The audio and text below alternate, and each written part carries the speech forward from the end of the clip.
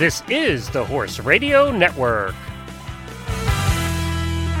What a beautiful day for horses in the morning. You are listening to the number one horse podcast in the world. Here is your entertaining look at the horse world and the people in it.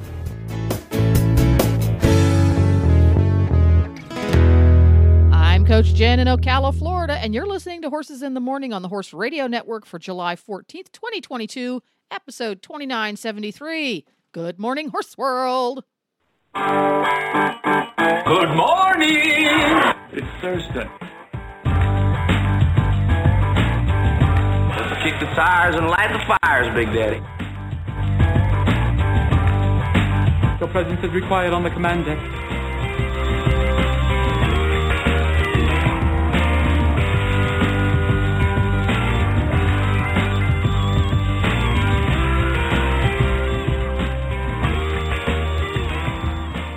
Well, we're in the dog days of summer now, so we thought you might appreciate some inspiring, yet laugh-inducing content from Glenn Jamie and the infamous Leslie Wylie. All of this from 2017.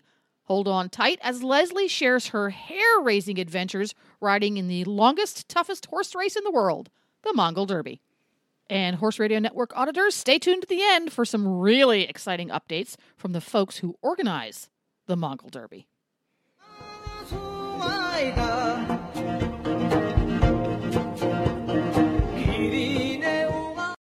Hi, this is Katie Kelly calling to say congratulations to Leslie for conquering the Mongol Derby.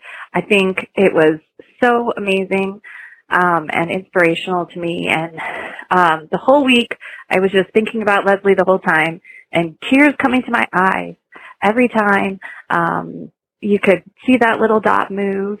And I was just incredibly proud and excited to participate in cheering her on. I even took a bubble bath and thought of her and thought, I'm having a bubble bath for Leslie today. So congratulations, Leslie. And we're all so proud of you and so touched to have been part of your journey. Katie said it all. It's Leslie Day. We have her with us. We're going to bring her in just a minute. But first, I want to, on a serious note, just wish our friends in Texas the best. Keep safe. Our thoughts and prayers are with all of you. We have a ton of listeners down there, and I know Leslie has a ton of readers down there. And what's happening is just heartbreaking with Houston and everything, all the flooding. And, you know, we have some hosts down there. I will let everybody know Mary Kitzmiller is fine. And Sammy Joe, who is a friend of ours who has the exotic animals, lives down in that right in there. And she's had some flooding and things, but all the animals are fine. Her water buffalo is loving it, she said. So, so, you know, and I know we have a lot of listeners and they've been reporting in. We just wish you all the best. Well, Jennifer, I'm going to go right to you. What is coming up like we don't know?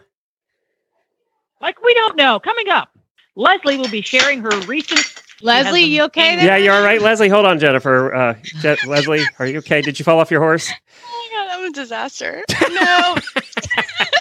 No, actually, my kitten just knocked my coffee off. Oh, do you have to go clean that up? Oh, it's fine. There couldn't be a more perfect way to start this. First world problems. So good to have them again. Sorry, right. Jennifer, carry on. Yeah, we'll give you a minute. Jennifer, start over. Give Leslie a minute and talk slow. She needs to clean up the coffee. Okay, I'll go slow. Coming up on today's Monday edition, Leslie will be sharing her most recent adventure of a lifetime from start to finish today.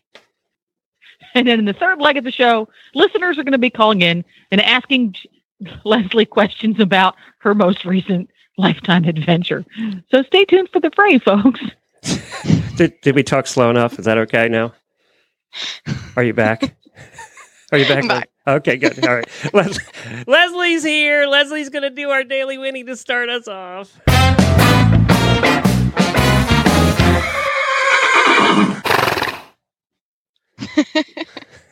Oh, man. I just want to thank, everybody who's followed me and supported me and sent me well wishes. And, especially the Horse Radio Network auditors group. to come home to some of the sweetest, most thoughtful care package that they put together. Chantel especially. I got a freezer full of pies. Amazing. Whoever made that lemon poppy seed pound cake, I destroyed it. You guys are amazing. Well, the Chantel who put that together just called in to talk to you. Do you want to talk to her? Yes. Okay. Chantel, are you there? Yep. Good morning. Good morning. You are so sweet. So sweet. You have no idea how much that meant to me. It was such a big welcome, and you guys have been amazing from the get-go, and just all the way through to the finish line. Well, if we could have sent you an entire semi, we would have, but that would have been a little logistically challenging. So we decided to go with a box instead. So, Leslie, how this whole thing started is Chantel posted in the auditor's Facebook page room, hey, we're thinking about putting together something for Leslie. Does anybody want to donate some money? And then I'll go buy everything. You don't have to do everything. Well, it was money. It was handmade items. It was trinkets. It was gifts. It was just everything that people could think of to participate in providing you with a piece of comfort when you got home, because it was so entertaining to all of us to watch you put yourself out there that we all felt like we just wanted to let you know. So Chantel came up with this idea, and long story short, she got so much dang money for all the stuff that it would have taken a semi to fill out to spend all that. So in your honor, we actually donated the extra money to Minnie Sarah and her kidney transplant foundation that she is fundraising for. So you just bought yourself a kidney, Leslie. Woo! I think you can get those on the black market in Batar. So you guys should just let me know. I could have picked one up. No, seriously though, that means so much to me. You have no idea.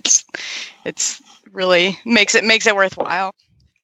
Well, thank you, Chantel, for Good. putting that I'm glad together, you enjoyed too. it. We appreciate you and all the auditors who helped put that together, and you were great in organizing all that. I know it took a lot of work, more than you thought it was going to. So. Oh, it was so much fun, though. I do have a quick question for Leslie, though.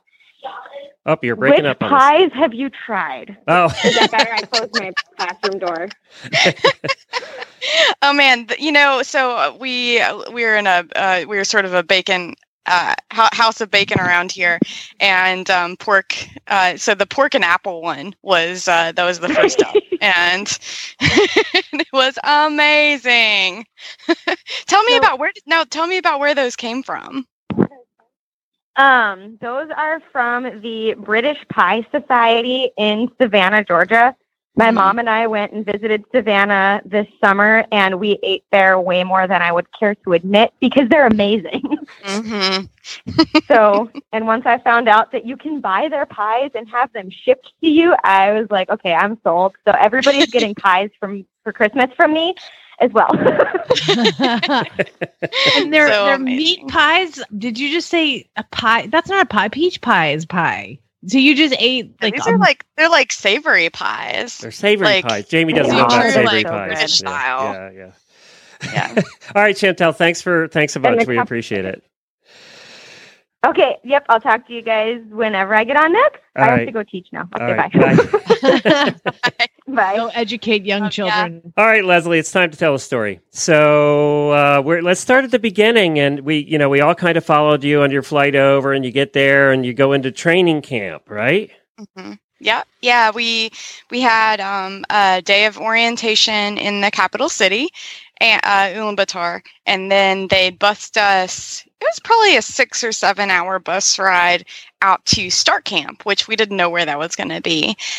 And then we actually, the orientation in the capital was kind kind of a whole bunch of PowerPoint presentations on basically outlining all the different ways that we could get hurt or get in big trouble, and or how we could break the rules. And could you always call it the Capitol? Because like I feel now Yes, it's like me too. super Hunger Games. Yeah, it was totally Hunger Games. Like they were just all up in this nice hotel, and yeah, I shot a bow and arrow Into a pig's apple.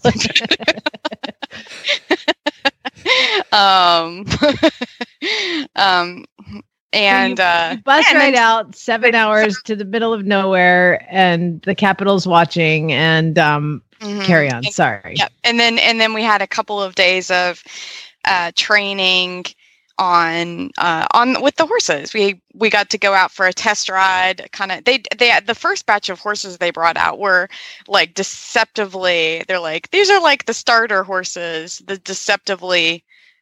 Like they were actually like sweet, pretty well trained, safe, Mongolian. It lied to you. Yeah, just like in the get our Hunger Games. confidence up before they crushed us completely. And but it was neat. It was, so we got to go out and try navigate. Make sure we had to sort of like navigate out to a GPS checkpoint and prove that we could use our Garmins, and then they had all sorts of really neat entertainment for us. They had like a Nadama children's race, which was pretty amazing. Like all these kids. I mean, you throw a 3-year-old up on one of these horses, and it can ride you under the table. Super duper humbling. But yeah, it's just this big kids race. Most of the kids are bareback. Nobody's got helmets. Nobody's got body protectors. They're just letting it fly. And then they had traditional Mongolian music and a contortionist, which was really exciting, and some master classes in skills like hobbling a horse, which I've never typically in the eventing world, there's stalls that we can put our hobbling's not common. Event stuff, so hobbling. But now, think how much money am I going to save on stapling at events now? Sorry, princess. She's like, is Leslie's horse just loose out there? Nope, it's hobbled. All right. She's Mongolian. Don't worry about she's it. gone Mongolian. So you spent 2 days in training, and are you allowed to talk about the thing you wrote about in one of the articles? By the way, you can find our first 3 articles at horsenation.com. Are you allowed to talk about the first introduction to Mongolia even before you headed out? Yeah. Oh, yeah. You guys. Since you guys have been following me since the beginning, you get some deep cuts here on the story that didn't make it into the series, the written series, because didn't want my mom to read them and be even more worried. I don't know if they could get any more worried. Yeah, your mom's not listening now. I'm sure of it. Yeah. Yeah. So this is how Derby Day 1 begins for me. I think I alluded to it in the most recent story, which, by the way, I've got three parts of the series, which is probably going to be a 4-part series, maybe a 5-part series out so far, and you can check any of those out on Eventing Nation, Horse Nation, or Jumper Nation. But yeah, so I wake up about 5 a.m. on the start of the race morning. They had us all staying in gers there were five people to a ger, and I woke up and look up, and there's a drunk Mongolian herder trying to get in bed with me, and and so we all, I'm in the ger with, some ferocious ladies, and we all shoot him out, but, it's like, man. So, and then we're kind of, I don't know about anybody else, but I was like, well, I'm not falling back asleep. after that, and just laying awake thinking about the race was about to start, and about how I had to go to the bathroom. so me and Rachel, who I've told you guys about, and has been on the show before. She is from South Carolina. Fantastic gal. And so we walked out to, they had like a little portable restroom trailer set up. Very fancy compared to what toilet facilities to come. So we're like walking across, and at some point I noticed that that herder dude is following us. And so we get in the trailer and I'm like, okay, Rachel, you got 30 seconds. Go. And meanwhile, like, herder guy gets close, and he's just sort of like lingering menacingly in the doorway of the trailer. And so we come out, and he's just kind of like standing there holding his ding dong, which was, for the record, much more ding than dong, waving it around at us and talking, who knows what he was saying in Mongolian gibberish. But, and we yelled at him and went back to the, he kind of like stumbled after us. We just went back to the GUR, and that was how the race began. Race morning, even before we got to the start. He did get arrested later on. Rachel ID'd him at the second horse station, and he apologized and got arrested. So welcome to Mongolia. Yeah. I mean, it's not anything worse than could happen to you, like, here on the subway. Yeah, exactly. Actually, that exact same thing happened to me on the MARTA in Atlanta. So I'm like, and it's so disgusting, and it's so violating, and it's so nasty that, oh my gosh, of course you couldn't sleep. Oh, and it's not like you can lock your door because it's tense. Door, yeah. So that's awful. I'm so sorry. It's not a great way to start. But moving on, dong ding thing. What? So sun comes up. It's time to go. Time to go. Yeah. So we had a kind of group prayer, and there was some passing around of incense type thing. I wasn't quite sure what was going on. Lots of chanting, but I was into it. I was like, whatever I need. It was a good meditation before we all got started, and then went out to the start. And it was really funny because the horse that I'd done my training on came in last place in the Nodam, like not even close, like by far, mile back, with this little kid. And then the horse that I drew for, it was all completely random, who we would start the race on. The horse that I drew for the start of the race was the winner of the Nodam, and which was pointed out to me. And I really did not have any big plans of showboating at the beginning of the race at all. I didn't even turn my GPS on because I was just like, I'm just going to float with the pack for a while, go with the flow, follow the herd.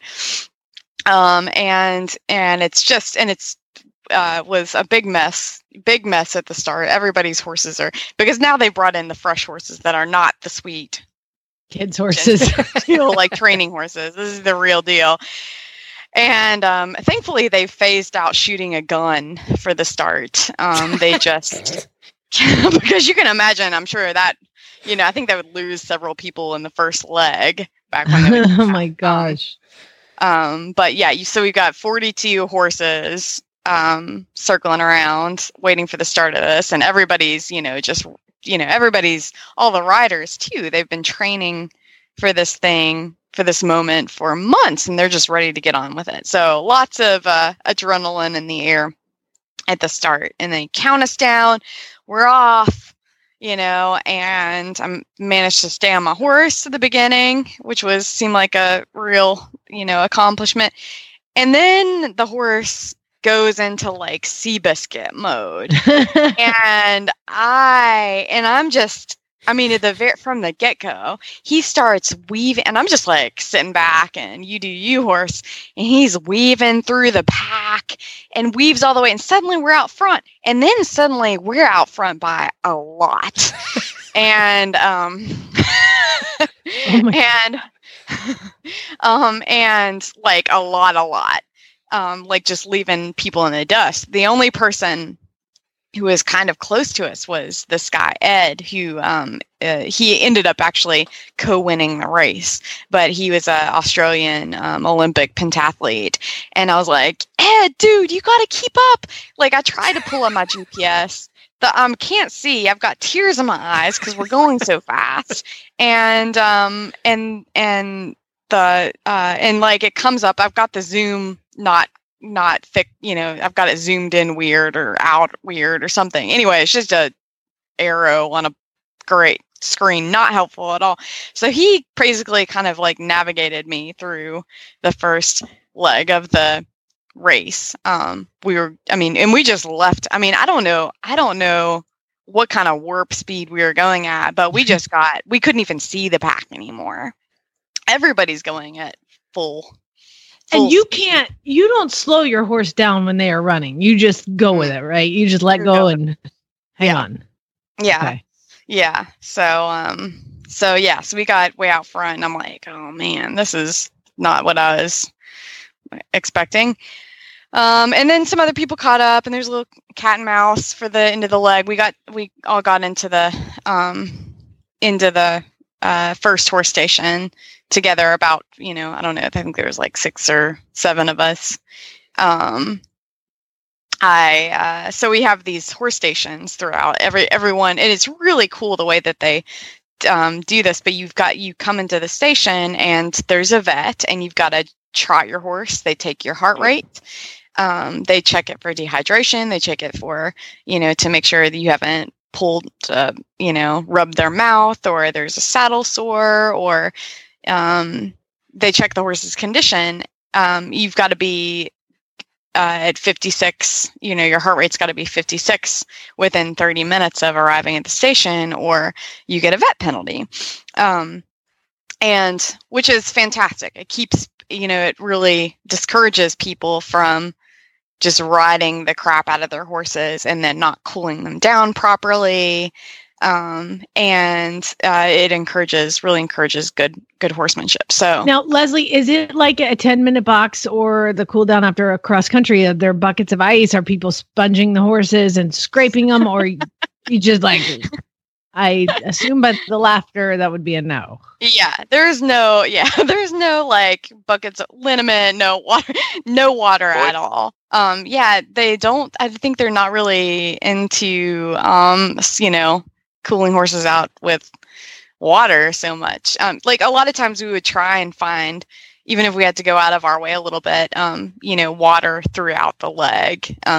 We, see something on the GPS and try and navigate out to a creek or a river or a little lake or something. But no, very rarely was there water at the stations. So it's really, it was really just a matter of, you had to do your homework before you got to the station as far as making sure your horse was cooled down properly. You couldn't just dump some ice on him and everything was going to come down. When you're riding these horses, because you have to prepare them for coming into the station, you can't just haul ass to the station to station. So when you're riding, are these horses, they're wild, they're fairly wild. So is there a time where you're like, okay, we're going to walk for a while and then, okay, back to the canter? Or is it just you gallop them out and then you walk all the way back in? Like, how's it work? Yeah. I think everybody had different strategies for that. For me, I kind of, like this whole race, I put a whole lot of stock in the letting horses take care of themselves and choose their speed, choose their path, like just really listening to the horses instead of, because these horses have been doing this for centuries. You know, they know how to take care of themselves. They know how to navigate the terrain and stay out of trouble, and keep themselves sound and well and healthy. And who am I to map my, you know, like little pony club Western notions of what, you know, how to manage a horse onto them. So what I tended to do was let the horse pick its speed, and then you know, and usually eventually they would slow down at some point, and you know, and make sure that I would get off the last couple kilometers out and loosen their girth and walk them in and let them have some grass and just kind of let them dictate what they wanted to do. And it helped. It seemed like if you weren't pushing them, if you weren't like kind of stop start, if you just kind of let them find their rhythm and the pace that they were the most comfortable with, and let them stick it there, then they would, I didn't have a single vet penalty the whole race. So, you were one of the very few too, because most of them had them. I noticed there were very few that didn't. So let's Pony Club. What's up? So now you got to that first horse station, and then you actually rode out, and most people didn't, and you ended up staying at the shopping mall, according to our map. Yeah,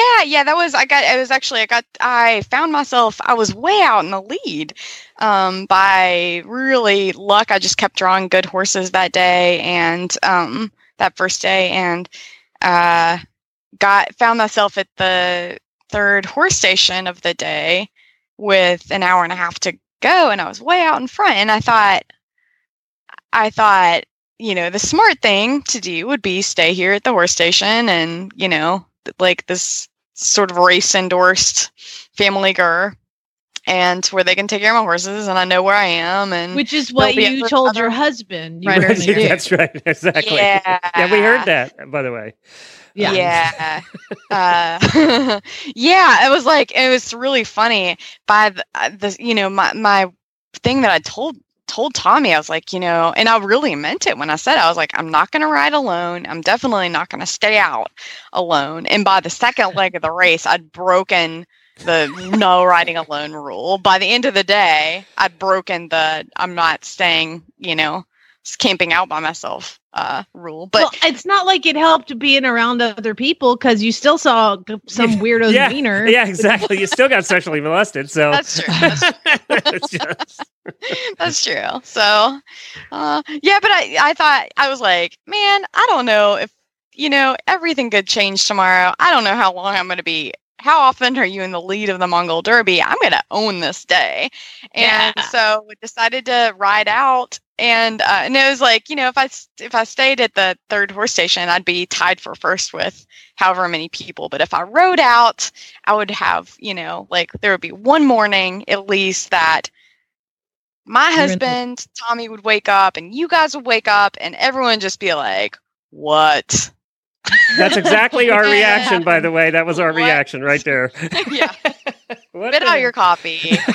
And so I decided to ride on out and see if I couldn't just find a Motel 6 out You there. did. You found the shopping mall, according to the map. So what was that like? Did they have like a Nordstrom's and? So for those who don't know, she actually makes it to, on the GPS, what says, I think it was the Golden Meadows shopping mall. Yes. Were you riding for the Golden Meadows shopping mall on your GPS, or was it just dumb luck that it was like the perfect time? It was not. That is hilarious to me, because it was not. It was a gur in the middle of a goat field. Like a total GPS fail, or somebody, you know, Google Maps joke that they're, you know, because there was nothing remotely They weren't selling anything? There was nothing for sale at the shopping mall? Nothing. No, there was no shopping mall. No, it was a gur. It was a canvas gur in the middle of a field. I have no idea why that showed up on the GPS like that, but I did know that the only thing I knew was that our route kind of ran parallel to a road, which we did not. There were not too many roads that we encountered along the route, but I figured that there would be something along the road, like somebody would be living along the road somewhere, and hopefully they would take me in for the night. So. All right. Well, and you did. You went, and we have to get to Dr. Chang here shortly, but for our Monday update from Omega Alpha. But you stayed in the GUR, right, with the family? I did. Yeah, I did. They and took was me that in. less harrowing than the first GUR that we just talked about? Yeah. Right. Yes. Yeah. Okay. Yeah. It was definitely. Yeah. It felt safe. And it was cold, right? It was like freaking cold. Yeah, it got really cold that night, and some bad weather came in, and it was storming all night, and we rode out in a storm the next morning. And that leads us to the story everybody wants to hear about. And that is, of course, your pony that decided to split on you. So we're going to tell that story. Update. Yes, we're going to tell that story. We had a whole lot of fun talking about that while you were gone, too. Well, Trust Design says, ditch the boring. Just because halters are pretty much the most utilitarian item in your kit doesn't mean they should look boring. Halters should be beautiful. Be the first in your barn to have halter style on point with a Trust Design halter. They are truly one-of-a-kind designer halters. Visit trustdesign.com. That's spelled TRVST design.com. I just wanted to say, I am so proud of you. What a great adventure. Thank you so much for taking us along with you and keeping us updated. I have two questions. I wanted to know if you had a favorite horse out there. And the second one would be, what part of your riding experience was the most helpful? Thank you again so much, and I'm so happy you're home. We're so proud. Bye-bye. And we'll get to those questions. Thank you, Hillary Borneman, for sending that in. But first, we're going to hear about your least favorite horse. So tell us about that fateful day. You head out on this nice little pony who then robs you blind. Yeah. So, I was still right up at the top of the pack, starting out day 3, and it was the second leg. And I think you never ever pick a pony or a boy for its good looks. Don't do it. I think this is duh. Jamie, you failed at that one, by the way.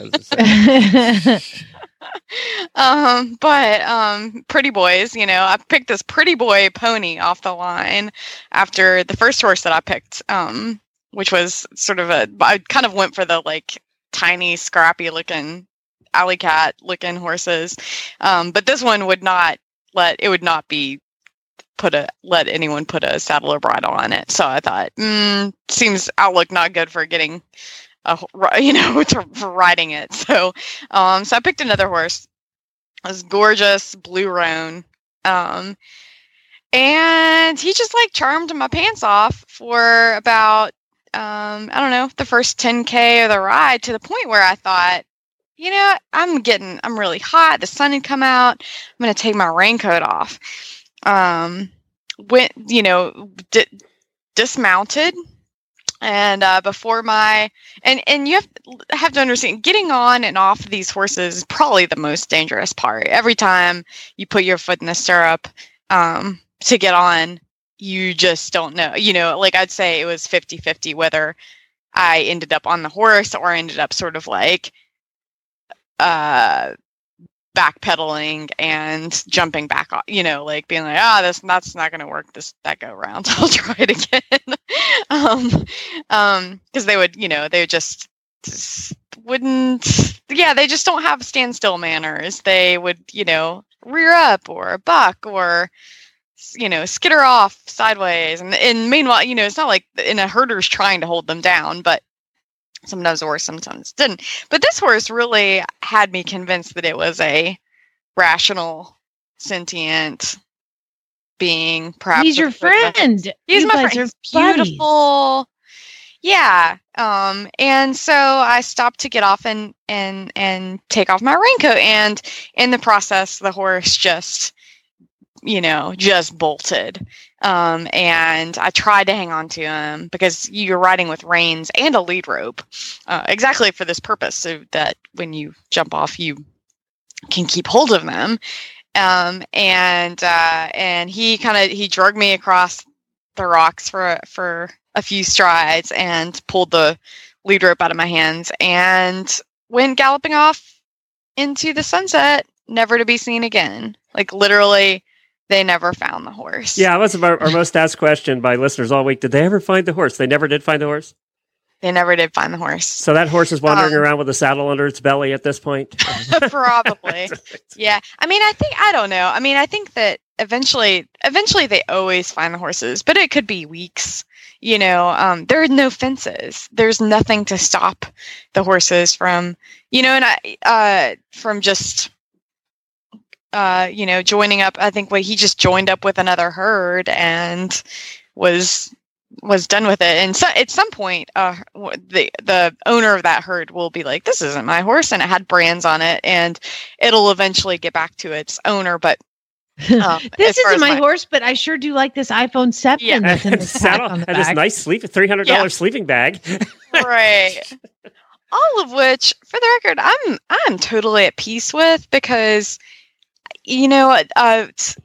especially from being out and experiencing this culture and being in the family homes of some of these herding families, they need that stuff way more than I do. Maybe not my iPhone. I don't know what they're going to do with an iPhone 7 out there, but like a nice warm sleeping bag, a basic first aid kit, some, Leslie, a utility kit. Leslie, let's make a donation after. Yeah, you okay? didn't need to donate during the race. You could have waited.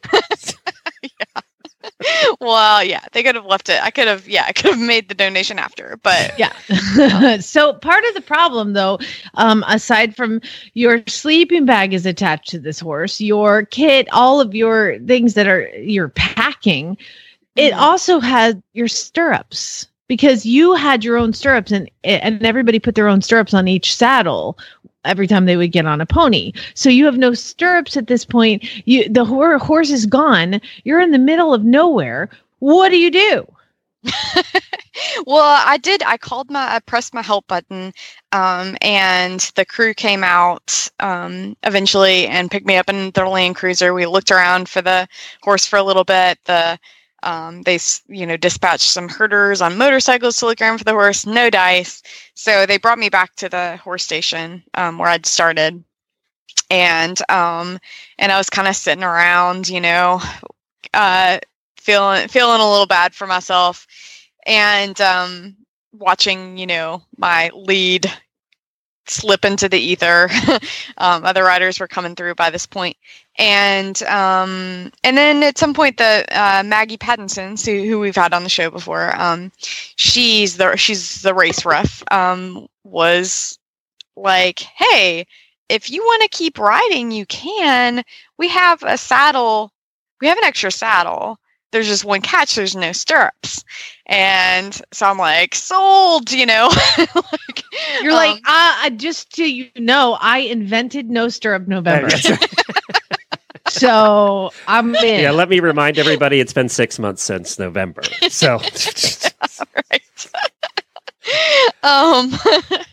But yeah, so I figured, well, might as well, I should have spent more time, training for this, maybe a training routine of like crushing beer cans with my thighs or something would have been helpful, but you got to work with what you got. And so I headed out and did it was a long leg. It was a 40 40K leg. So which comes to about, I don't know, 25 miles or something. At what With no mile stirrups. marker did you start to regret that? Actually, it was a great leg. I immediately kind of figured out that I had two speeds: walk, canter, or gallop. There was not going to be any trotting. I was not gonna. I would not get out of trotting with get away with trotting with my inner thighs intact. So I kind of would walk down hills and canter on the flat or canter up hills. And it was the most beautiful leg. We are going through this incredible valley, with just mountains rising up on either side of it. And you could just see the path in front of you just like unfolding through. It just went on and on forever. And I was on this great horse. I'd asked the translators to pick me out a horse that was not going to kill me because wasn't going to have any stirrups. So some of these horses that I'd ridden, they'll be in the next, they'll be 20 feet off, jump 20 feet to the side if they see a broken vodka bottle. And so I needed a sweet horse, and he was so sweet. And it was a beautiful day, and it was actually turned out to be a great leg.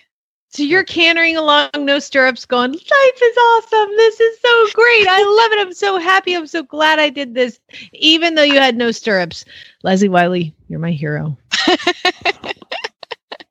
Well, what else are you going to do? What else are you going to do? No, that's exactly right. It's like keep going or quit, because the Blue Roan is headed to Russia at this point, or China. Could be either.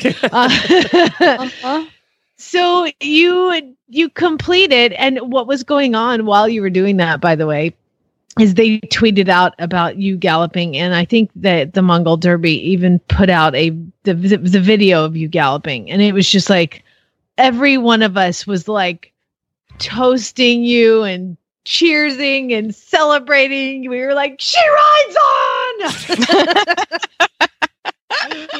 It was like my favorite part of the whole thing. Yeah, there must have been. So even though out there we just felt like we didn't know anything that was going on in front of us, behind us, we didn't know where we were half the time. And certainly we had no idea, you guys who were following the race from home had a better understanding of what was going on in the race than we did. We were just cantering along in our little cloud of dust, oblivious. But there must have been some sort of cosmic, you guys' support energy and cheers must have made it. I must have felt that on some level. We have invited callers to call in at 10 o'clock. So, we'll get to them as soon as they do. If you want to call, it's 435-272-1997. So, there's so much more to this. And look, we're an hour in and we've only gotten to the point where you lost your pony. So I want to ask you a couple questions, and then we'll let everybody else read on horsenation.com all about that. But I've gotten some questions. And what point did you say, okay, I can't possibly be in the lead again, and you just settle in to have a good time as much as you were going to have at that point? I think it was about halfway through the race. After the setback with the attack, and then the next day I just got a horse that just really quit on me in the middle of the ride, and I just had another really slow going sort of day. And at the end of that day I was like, I'm not going to make it. The finishing in the top 10 is not in the cards for me. So at that point, I knew, which was fine, because at that point I was like, no, just surviving this race is going to be a very real challenge and accomplishment. And I knew at that point that that what was imperative first and foremost was to surround myself with good people who are going to be a positive, bring a positive energy to the table, and hopefully I could reciprocate that. And then that's what I did. Found a great group of people who kind of had a similar, ethos to me, who are like, let's enjoy ourselves. Let's appreciate this experience that we're in the middle of, and this opportunity that we have to see this incredible land and be a part of, see a culture from the inside out. Well, that leads to Hillary's question that she had. What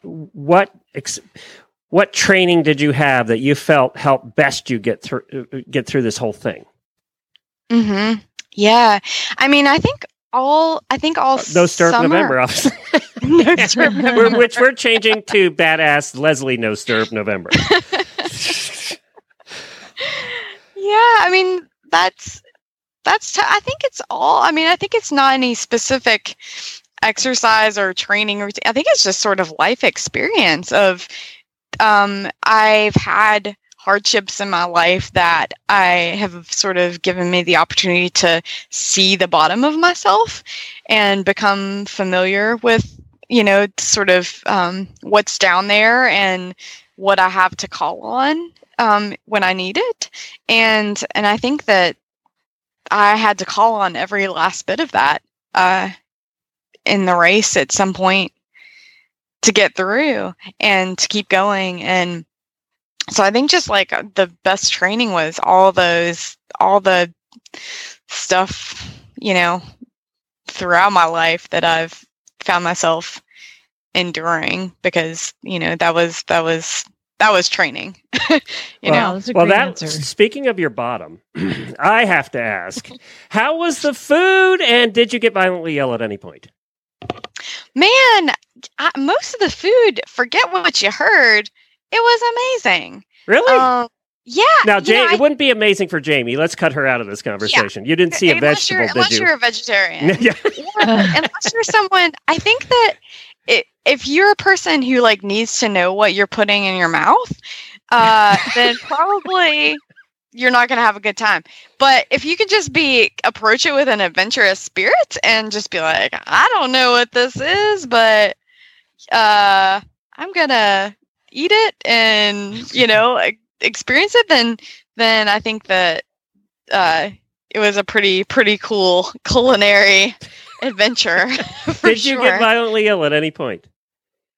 Only the illest I got was I had ordered some like shrimp spring rolls or something in the hotel in the capital and got pretty sick from that. But so you got your food poisoning from the hotel? There you go. But during the race, and there's things that you're eating, you're like, this should probably, I mean, some of the water was like brown, with floaty bits in it. And some of the food, you'd find yourself like picking a hair out of it or like swatting flies off of it, but so I'm like, maybe it should be, but I don't know if your body just kicks into some sort of defensive mode, or defense mode or what, but I was fine the whole race. Wow. Well, good. Yeah. I'm glad, because that was the thing we talked about a lot, was you spending most of your time behind a bush, which there weren't any, so that would have been tough. I love it. If you're a person that would like to know what you're putting in your mouth. Yeah, that's the quote of the day. That's quote. Now, we have to ask you about fermented mare's milk. Mm-hmm. Yeah. Exceeded my very low expectations. It kind of was just tasted like really tart, like melted yogurt or something, maybe with like a spiked with a little vodka or something. It was not so bad. It was not I mean, I would not seek it out in my life for sure, but as far as just like a ceremonial sip here and there, it was not revolting. Okay, see, this is the exact reason that you undersell, because then it becomes an over-deliver. So we really freaked you out about everything, and you're welcome, because everything turned out great. That's funny. Yeah. Leslie, okay, one more question before we get to some callers that are lining up here. So, and I have a message for you, too, from your friend Devin, who sent a message all the way from Japan. So she wanted to give you a message. But at what point in the race, everybody does this, whether you're any adventure you're doing that's truly grueling like this, you have that point where you don't think you can do another step, where you don't think you can get on another pony. And when was that? Oh man, I think it was the whole second half of the race, starting with this. I put out just last night. Put out part 3 of the race series, but when things started to get pretty tough, so I would have kind of moments of that for about the entire second half of the race. Luckily, I was with some people who, we were literally just pulling one another along, and it always seemed like somebody was up, somebody was doing okay, somebody was in the dark night of the soul, and we were constantly sort of cycling through that, and whoever was doing all right at the moment, we were, kind of pulling the rest of the gang along, and I think I played both roles in equal measure. All right, good. Well, you want to start taking some calls? Sure. We have Barb, who says she's a family member of yours, wants to ask you a question. Good morning, Barb. Aw, Aunt Barb. Good morning. It is Aunt Barb. Hey, Leslie. You badass girl. Aunt Barb. We are so proud. We're all so proud. But here's my question. Drum roll, girl. Are you going to do it again? Oh, my God. Aunt Barb. Not today. Not today. Well. Oh, man. That's a great question. What are your thoughts? If you'd asked me a week ago, I would have said, absolutely not, no, never. No way. But I don't know. I wouldn't want to, who knows? I feel like Let me help you with this one, because this is what they say happens.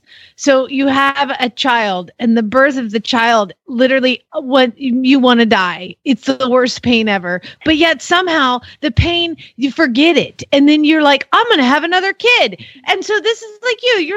You're like thinking about having another kid already. You just had a baby, girl. Yeah. You stole my reply there. That's what I was doing. See? You took Aunt Barb's reply. But, Leslie, you have inspired me. I am going to accomplish something that I've been thinking of, but you have inspired so many who know you personally and who know your journey to that very bump on the road that you had there. So we just wanted to say we love you. Aw, love you. Thanks, Aunt Barb. I appreciate it. Okay. Amazing lady. I got some amazing ladies in my family. Aunt Barb is basically like, your vajayjay is going to heal. Get out there and do it again. Have another baby. By the way, I have a message from Devin Horn that says you're going with her next year. So I don't think you have a choice, actually. So, Devin says hi. I don't know if you know it, but we did the first night we were going to do coverage. We did a Facebook Live just to cover your first night, and that was going to be it. But we had 3,500 people watch it. So it was like, well, I guess we got to do this every night now. So we did every night, and Devin was so kind to join in, and she said, and what's next for her? It's with me. So I think whatever Devin's adventures are, you're going along, girl. Okay. So here's the thing. First, a couple questions. Have you watched any of those videos of them breaking down the race? I know I have. I've been just really since I've been home, I have just been riding my pony, and so I have not gotten a chance to catch up on a ton of the coverage. Just say no. It's okay. No. Just say no. But I'm looking forward to it. Yeah, you don't want to watch it. You don't want to watch it. Hey, we have April coming up next. Good morning, April. Let's see if we can get April on here. Good morning. Are you there? Hi, good morning. Yes, I am. Good morning, Glenn, Jamie, and Leslie. Morning. Good morning. I just wanted to call in and tell you, I'm sure you've heard 100 times what an inspiration you are. And that, the thing I love about HRN is this embodiment for a mini Sarah that shows us what courage is and, take life by the horns when you can, all the way to you, Leslie, who says, okay, I'm going to take life, by the horns, and I'm going to run with it and show these adventures. And you just need to know that your ability to make us feel like we're going with you is so amazing. For us people who are sitting at home, I'm there with my 3 kids and husband going, I'm never going to do any of this. But you have the ability to make us feel like we're there. And it really, gets to take a piece of our soul with you. So thank you so much. And I just want to know what part of the race, has set with you as a basis for what you're going to carry on, as you go forward in competition and things like that. Oh man, thank you so much, April. That means so much. I definitely had moments out there when I was like, kind of felt I was like, am I doing this in a vacuum? Why am I doing this? And is it selfish? And then to come home and to hear that, it actually had a ripple effect out just makes it really worthwhile. But what's your takeaway? What's the takeaway, man? I mean, I think I have a ton of takeaways. But gosh, I mean, I'm still like trying. I'm like, where do I even start? maybe in a month we'll ask that question again. But I think, right. I think it's sort of the importance of, in our world, in our lives, we kind of try to avoid discomfort at all costs. We try and avoid suffering, and that it's okay to embrace discomfort. It's okay to put yourself in situations that maybe you're going to fail, maybe, that aren't a lock for you really, excelling in them, and get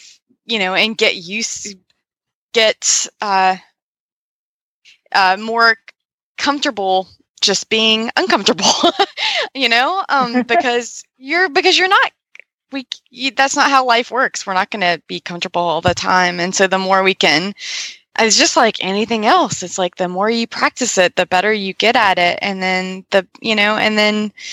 when the hard stuff comes your way, you know what you've got to work with, and you know what you're capable of, and you know what you're enduring, and you're capable of enduring, and you can do it.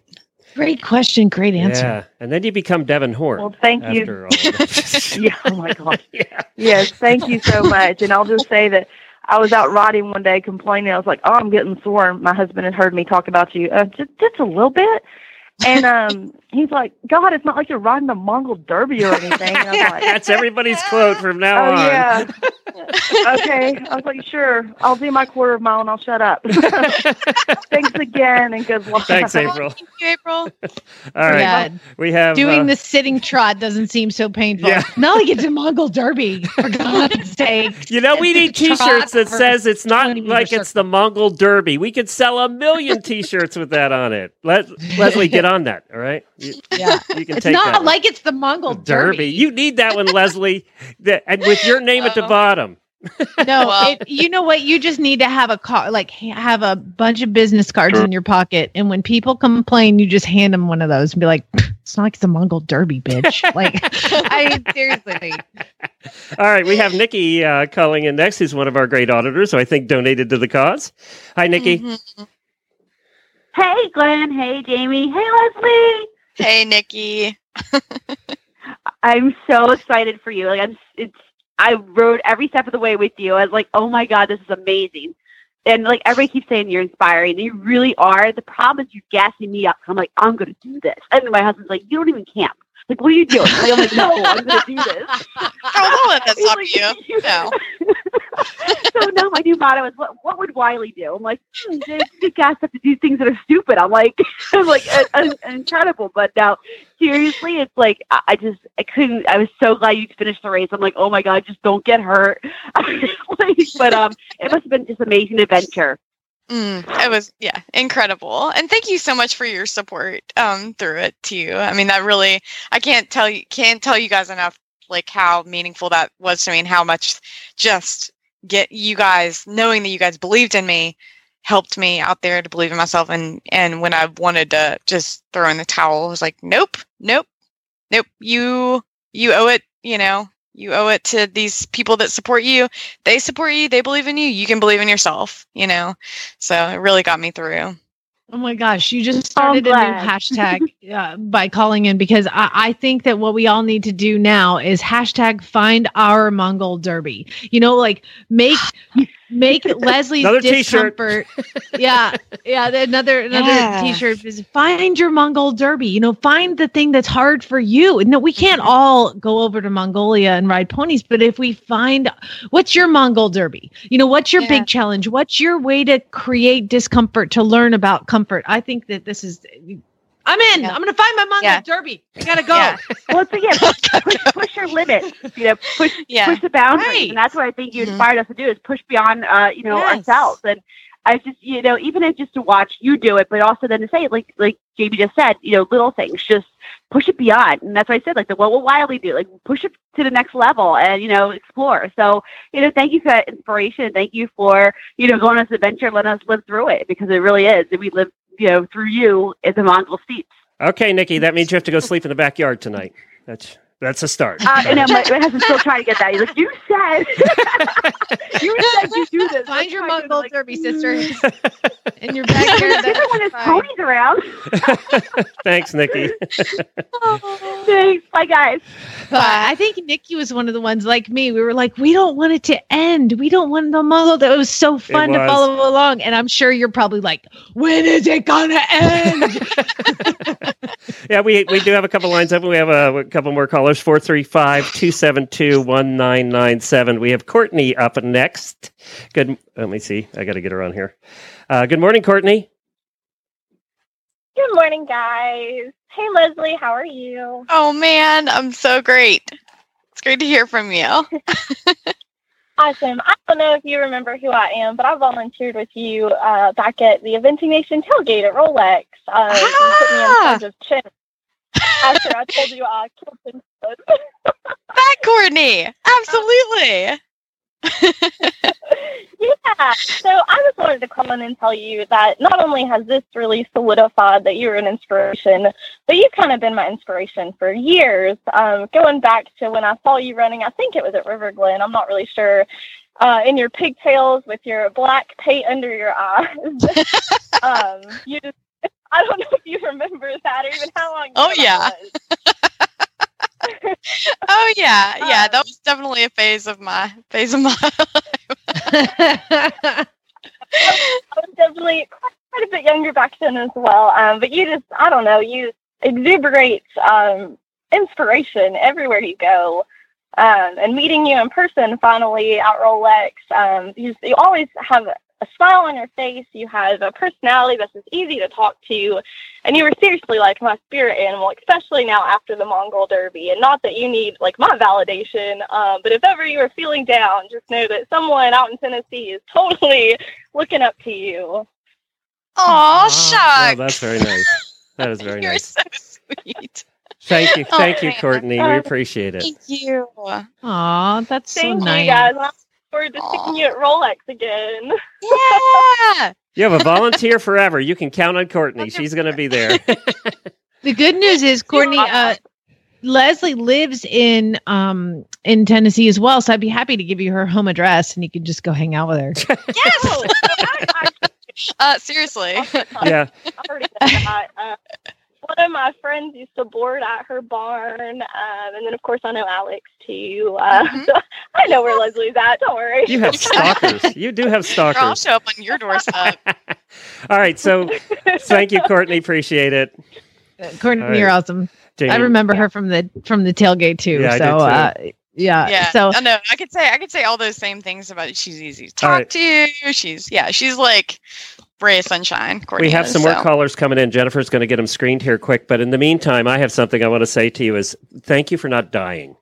because I would have felt very bad about the whole thing. So, and that was Tommy and I's joke about through the whole thing was your husband and I. We kept going back and forth. He said, it's not your fault. She probably would have done it anyway eventually. You just rushed it along. So my question for you is, especially after reading what he wrote, how has this changed your marriage? Because I can't fathom the depths of support that coming on the air and writing these articles and being just such a bigger, better half for you. How has it changed that? Oh man, Tommy's one of those, he just rose up to the occasion. I think he understands, I think I can't be the easiest person to be married to, but I think he understands what drives me, and he has always been so amazing about nourishing that part of me that feeds me in that way, and so supportive. And when I was out there, I had like a few select little happy places that when things got really dark out there, I would think about, and that would kind of, keep me putting one foot in front of the other. And he was, the primary one. Absolutely. And then, he was to come home, and he's been so involved in keeping people posted and sharing the narrative of the race as it went along. And I just can't even tell you how amazing he's been this summer and through this whole thing. Just really, just supportive beyond. Well, he agrees, because he's just sending me a private message that says she's amazing, but she's always been amazing and strong ever since I met her, even when I was still an idiot and a bad boyfriend. So he's just making up for that stage now. So he's still kissing up for that. And then he said, "I'm just glad she's home." So he's listening too. Yeah. And there's somebody else too that I saw pictures of and got to be friends with during this whole thing. And that's your sister, Emily, who's on here with us right now. Good morning, Emily. Hey, Les. I love you so much. I've been up this morning. I woke up to feed your little nephew at 5 a.m. out here in California time, and it was perfect transition just to hop online and hear you talk about this crazy adventure. And I'm just sitting here with a cup of coffee, wishing I was sitting with you and just hugging you and loving on you, and I'm just so glad you're home. And I was in tears leading up to this. I know. Emily lives in California, and I live in Tennessee. And literally the last time we saw each other, which was, when was that? It was in July, yeah. In July. And she just started crying, and we were hugging each other, and she was just like, "Be safe." I'm like, "Okay, I will. Don't die. Please come home." Yeah. And so, oh man. But, yeah, I just, gosh, I know or have been told, just the amount of people that have been rallying behind you and following this whole adventure. But people that you've never even met out here where we live have just been following you every day, praying for you, and just following along the adventure. And we just have just loved watching it. And you're just, for me personally, I love you, and I've always looked up to you, but you're just have, I don't know, gone above and beyond what I could even call a sister. You're just so strong, and someone I just will forever, ever look up to. And so many people have said the same thing, that they don't even know you, but they just aspire to be more like you. And I just hope you can feel that and just soak in all of the positivity that's coming your way. Oh, Em, you're gonna make me weepy. Well, and that begs the next question too, is besides M, what was the family support like? Or was it, I mean, do they know you so well they're like, you go girl, or were they like, you're crazy, don't do this? Or were they like, that dumbass is doing it again? Yeah. Oh man, no, my family is amazing, and they've been. Maybe I should ask this to Emily. Emily, what did they say behind her back? Oh, so there's this the Leslie Wylie Derby fan club that started, and it was Tommy and Tommy's mom and sister and our Aunt Linda and our other sister Jennifer and mom, and we had a group text going, and so every night. I think it was, like 7:00 in Tennessee, and it was 4:00 out here. The text would get going, and everyone was saying, "Okay, I've run out to the store and got my pint of Ben and Jerry's ice cream and my box of Oreos," and we all logged on and started watching the Dot, and it was, the Red Dot watching party, and we just sat there like, texting back and forth. Oh, she's almost made it to.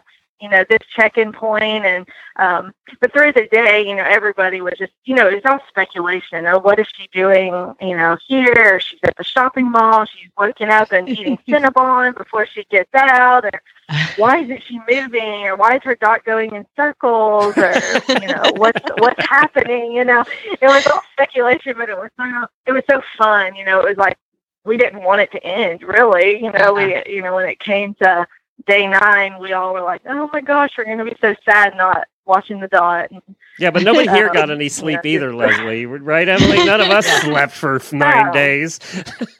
No one slept. No, we were all exhausted, walking zombies for like a week and a half, but it was totally worth it. But yeah the support was, it actually brought the family, I think, closer together, even though we were, so far apart.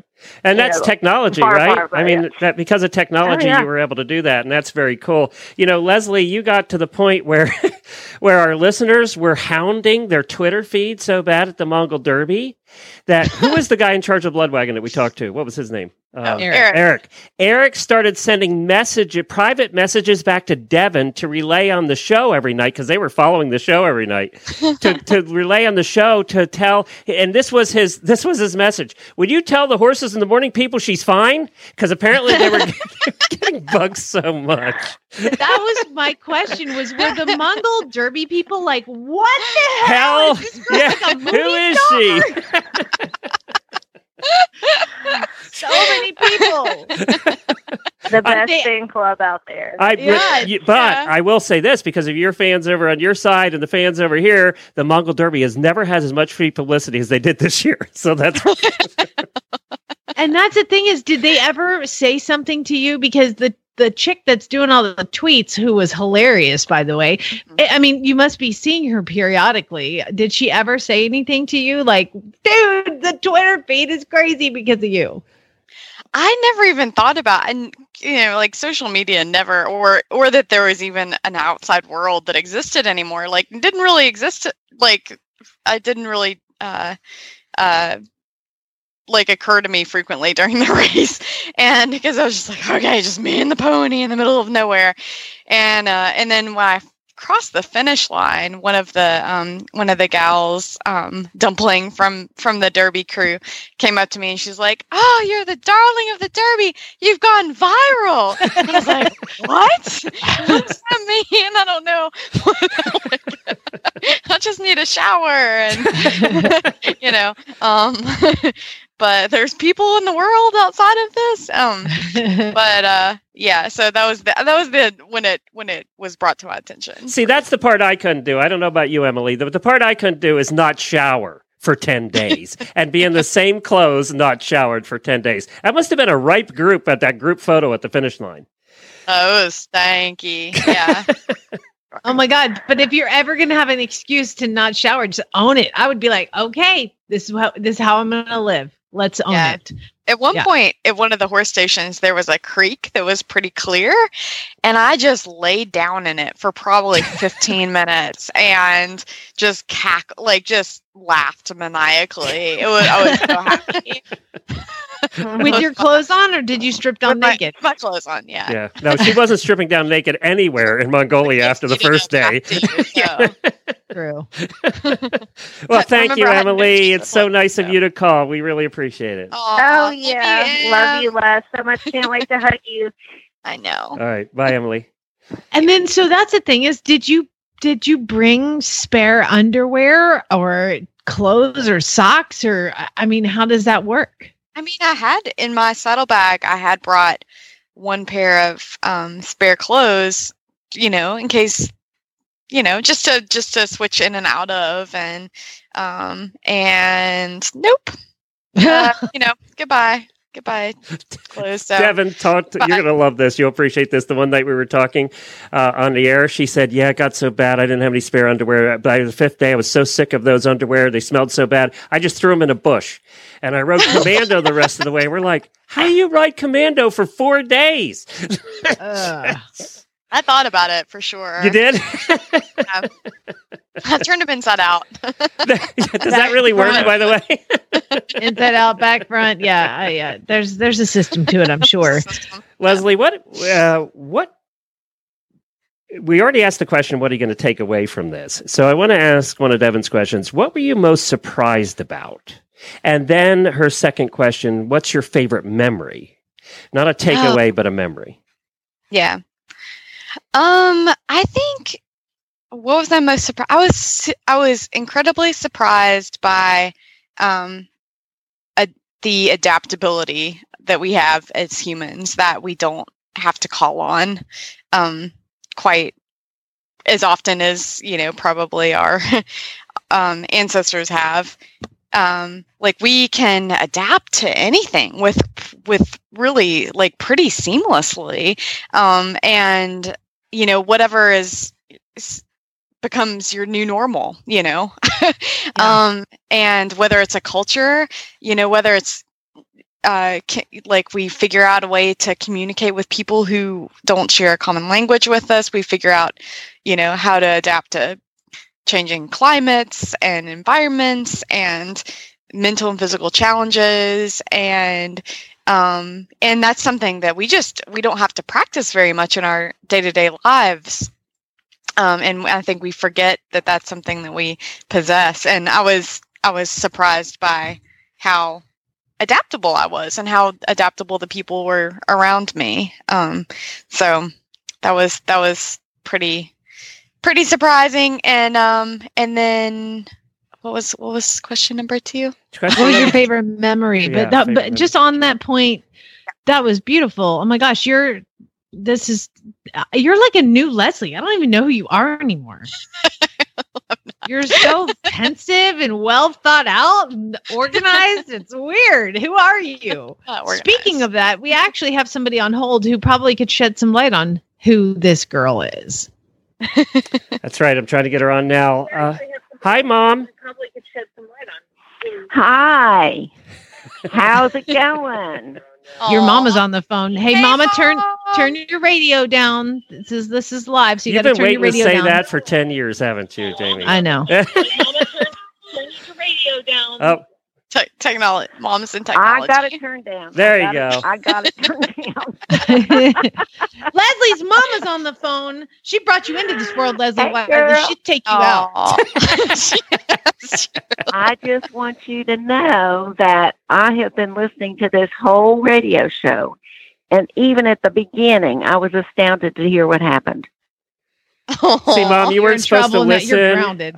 We tried to send you a different link, but it didn't work, apparently. Yeah, no. I read a slight bit about it last night when I was reading your newest article, but I didn't know the whole story. But you know what, Mom? She handled it like the tough girl you raised. There was no Mongolian drunk guy getting over on Leslie. That was not happening. It was not happening. I know you can handle it. I hate to see what Mongolian justice system is like. That can't be good for that guy. Like, arrested seems like a loose. Yeah, kind of think it does. Where do you Kind of certainly think it didn't see any does. jails out there. No, that's true. The Well- jail was right next to the mall. Yeah. Well, Mom, were you proud of your daughter? Oh, so proud. Her dad and I are so proud. And we were up for every night, all night, watching that red dot. And like Emily said, we were walking zombies. Aww. But it was all worth it. And we are so proud of you and love you so much. Aww. Well, Thank you so much, Mom. Thank you. Yeah. We appreciate you calling in. You guys raised me to Thank be you. the gal I am. So Okay. hey. Take care. Well, Aww. all right. Yeah. Bye. Glenn's like, it's getting too mushy. No, Move we're on. just running out of time. So, we're at the end of the show already. Now, I realize we only covered a touch of what's happened over this whole period of time, but you're covering it in great detail on horsenation.com. You've put out 3 stories already. There'll be a couple more to come. If you haven't read those, these are Pulitzer Prize winning stuff here. This is, if you don't submit these someplace to win awards, you should, because not only are you a tough badass, but you're also a great writer. So, and a good storyteller. It really, really is well done. Aw, thanks. Well, there more to come. Got still another part or two of the series left to write. So, well, and I think that I think the Mongol Derby got a new respect for the power of the media on this one. I don't know that they're going to want you back because we harassed them so bad. But I looked like, and I want to end with this, and I give a shout out to them, unless this isn't true, but it looked like they really did hustle to make this happen. They were hustling as much as you guys were. And I mean the staff and the vets and the medical people and just trying to get the GERS set up with the horse stations with the rain and the torrential. They kept getting stuck in mud. And they, talk to us a little bit about them before we end today. it is an incredible undertaking that I can't even wrap my mind around. I mean, the sheer logistics of they had to find 1,400, sort of audition 1,400 horses for the race, is how many horses ended up getting used. And then they had to get all of those horses from wherever they were to horse stations and then back to make sure they got back to their homes. From the vet team was top notch. The medical team was top notch. Wrangling. I'm sure that we are not the most domesticated herd of people you've ever encountered. 42, type A's, riders, and then the crew, and then making sure that we had, like a pretty culturally, that we were able to function in that culture and all that mutton.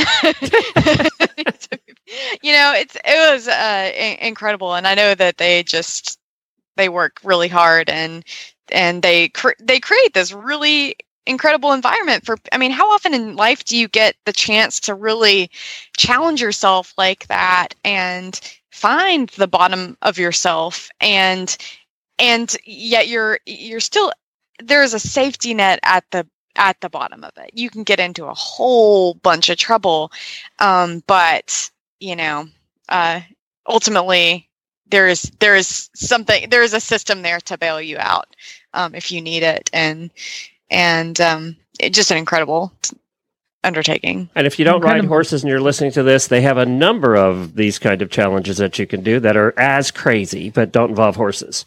So you can check that out at the Mongol Derby website.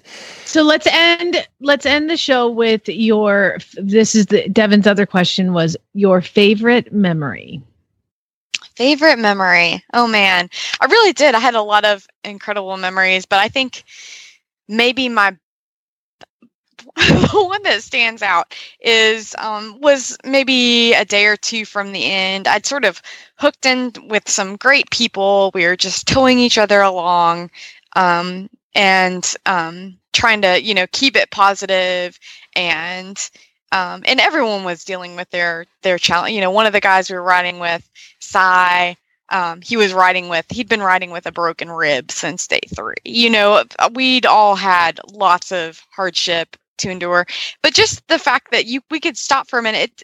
There was a moment when we looked over, we were trying to figure out where we were wanting to go, and there was this rainbow, this incredible rainbow coming down over the mountain, like kind of actually looked like it was ending right at where the horse station was supposed to be. And we're like, okay, that's it. Let's ride toward the rainbow, and rainbow marks the spot.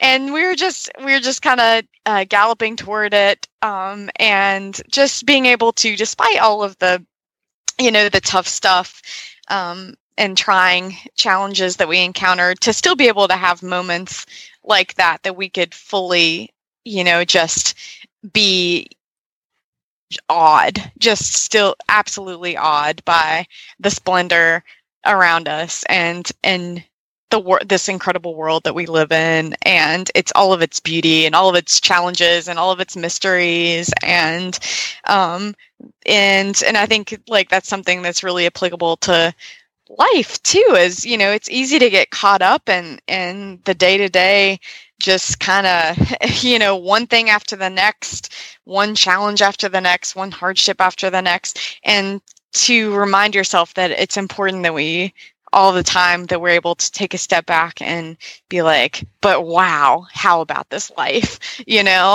Right. And that was just sort of a moment that encapsulated that. Well said, my friend. Well said. Oh, thank you, Leslie. You've grown up before very I know. 10 days, and now she's an adult. Now it's only taken her 30-some years, but now she's an adult in 10 days. That's still up in the air. Oh, okay, good. Yeah, no, we do expect you back to work next Monday, right? For your regular segment. She could relax. Right. Yeah. And this is what I said to my other friend who competed, Madison Kaufman, competed the Mongol Derby a couple of years ago, and we're at a horse trial, and she's walking around, and I just stopped her, and I'm like, these people don't even know what you've done. They don't know. Like, you're going to be walking around in a world, Leslie Wylie, where some people don't know you rode in the Mongol Derby, and it's going to be hard not to just be like, I am better than all of you because I did this thing. But it's true. Like, just know that we will never forget this. We will never forget that you were the girl that got this done. It's like the respect I have for my friend Madison after having completed this. It changed her as a human, and it changed you, and it's changed the way we all look at you. And we're just so unbelievably proud of being a part of this whole journey, and you allowing us to be a part of this whole journey from we've been there when you entered the race to this talk right now. And we're just incredibly honored to have been a part of it, and so proud of you for doing it and taking us along with you. Oh, well, thank you guys. I mean, it's a two-way street. I couldn't have done it without everybody's support. So well, good job. Good job, all of us. Let's take the show out with the Alti Band from Mongolia. Does this sound familiar? Bye, everybody. We'll see you tomorrow. Western Show. #Find your Mongol Derby. Whole line of t-shirts coming out soon.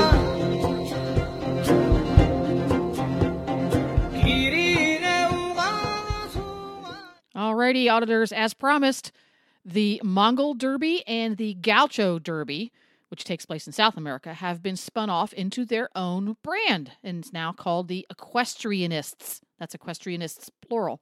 And I love this because I think it better represents the unique nature of these extreme rides versus the ones they do that involved human-powered machines or bicycles or cars and things like that the adventurists also do. They are also now offering a week-long training camp. That's right. You can go to horse camp in the Mongolian steppes now. And anybody can sign up to do that. And it is currently run by one of the previous winners of the Mongol Derby, and he really knows his stuff. It's getting great reviews. So you can go and sign up for that now. And if I remember right, when you complete the camp, that increases your chances of being accepted when you enter the race. I don't think you can do the camp and the race in the same year. Could be wrong there. And it also looks like they are going to be adding some new races in the future.